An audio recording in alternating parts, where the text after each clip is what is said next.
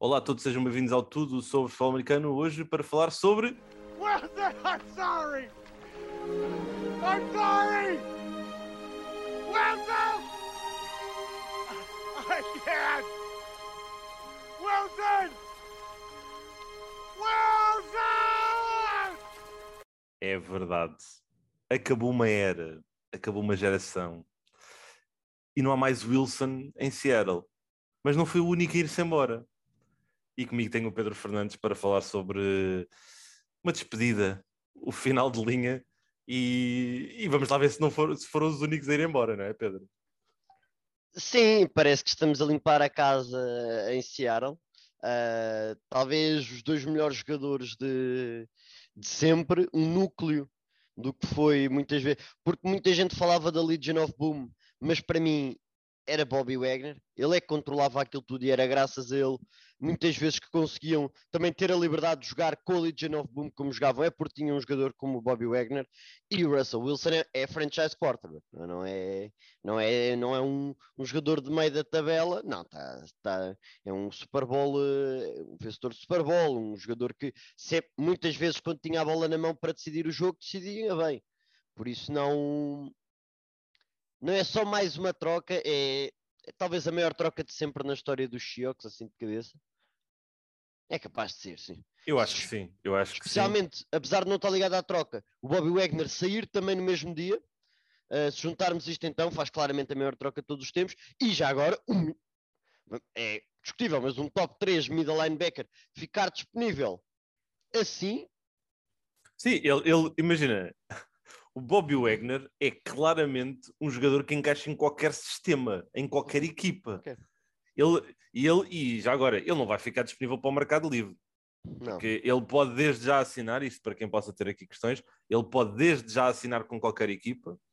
Por isso, eu acho que vai haver muitos pretendentes. Tu queres tentar aqui fazer futurologia e dizer para onde é que achas que ele vai parar? Faço a mínima ideia. É Porque difícil. não é sequer algo que me tivesse vindo à cabeça um jogador deste estar disponível. Portanto, quem é que tem necessidades a middle linebacker?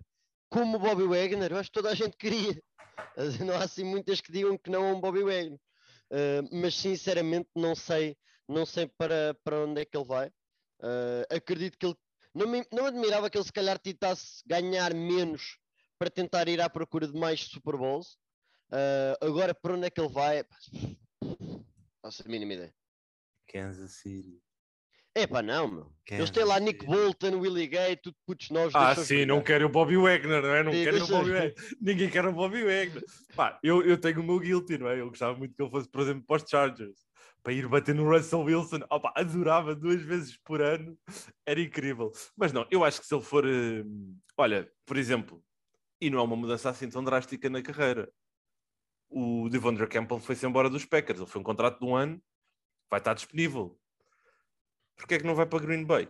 Aaron Rodgers pega no telefone e diz-lhe: Bobby, como é que é, amigo? Queres ir aqui Bobby, para o... amigo. Queres ir aqui para o frio de Green Bay? É interessante. E já agora há várias coisas que nós temos para abordar.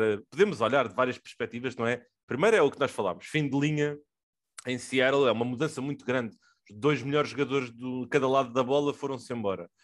O que é que vai ser o futuro, não é? Malik Willis, vão buscar algum veterano, não há muitos veteranos disponíveis, mas pode ser interessante perspectivar. Outra coisa, futuro Tyler Lockett de DK. Eu neste momento, se fosse uma equipa a precisar de um wide receiver, e há muitas equipas que precisam, eu pegava no telefone e perguntava: meus amigos, como é que é? Está disponível o DK? Está disponível o Tyler Lockett? Sim, por outro lado, eu compreendo o que tu dizes.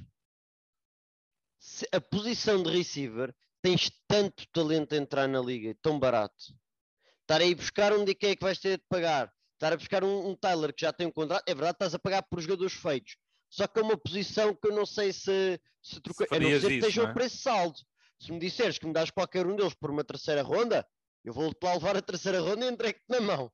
Agora, se estás a pedir uma primeira ou uma segunda, já me custa talvez um bocadinho dar por qualquer um deles por causa da posição que é. Mas não me admirava que houvesse até se calhar vontade deles em dar o passo em dar o passo para fora, porque está estranho no mínimo, né? Esta situação em Seattle ficou estranha. Eu faria isso. Outro ponto a ver, NFC. A NFC, na mesma off-season, para já, fica sem Tom Brady e sem Russell Wilson. Ray Rodgers. Eu diria que neste momento, em termos de quarterbacks feitos,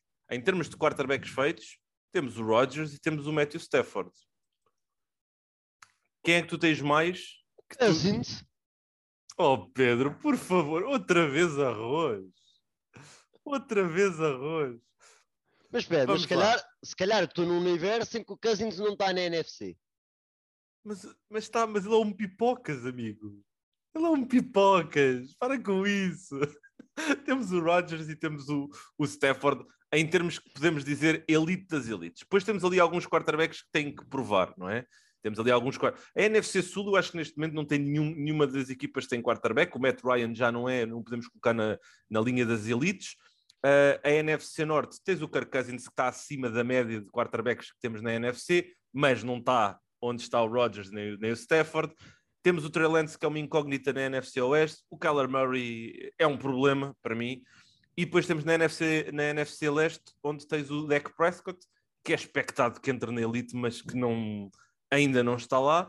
E depois tens os Commanders sem quarterback, os Giants sem quarterback, os Eagles sem quarterback de futuro. Disseste Trubisky? Pá, tu tens na NFC o Cousins e o Trubisky. É um shit show autêntico. Novamente. Mas a NFC está up for grabs completamente em termos de quarterback. E é muito interessante ver que movimentações é que vão haver. E se vamos ter uma onda de juventude agora no draft, por exemplo, a entrar do lado da NFC. Por outro lado, o que é que isto representa na AFC? Porque de repente tens mais uma equipa com um quarterback de elite e a AFC Oeste com Patrick Mahomes, Justin Herbert, Derek Carr e Russell Wilson.